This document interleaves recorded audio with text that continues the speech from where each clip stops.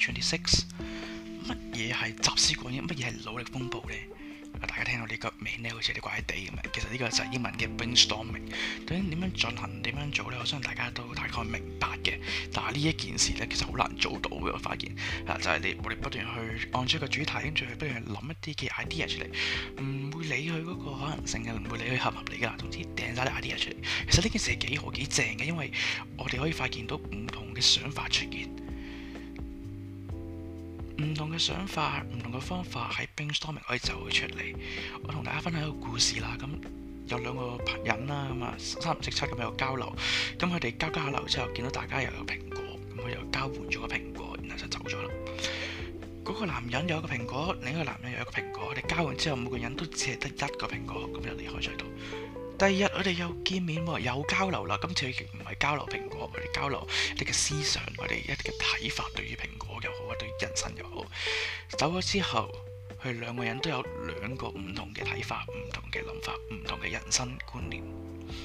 每個人嘅想法可能係嚟自於唔同嘅觀念啊、價值觀啊、習慣啊、傳統思想啊、whatever。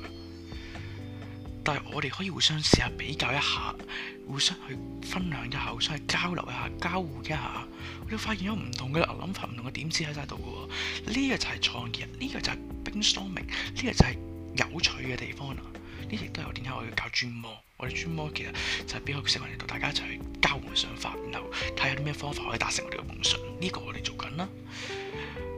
同埋有一個小遊戲，我覺得大家可以試下嘅就係試下統計一下咧，即係做一做之後，你統計一下就係發現原來有一啲朋友有唔同嘅認知，同時間有啲朋友原來佢哋好接近嘅喎，好多嘅諗法都一樣嘅喎，所以其實會知道發成唔同嘅人或者唔同嘅階段，其實佢哋有唔同嘅認知水平，亦都係因為咁樣樣，你會知道可能係嗰個範圍嘅人，佢哋會點樣去諗，嗰個範圍嘅人，佢哋又點樣去諗呢件事，聚集起來。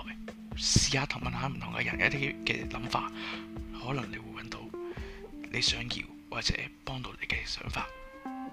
今日嘅閱讀 Creativity is not the domain of one single person.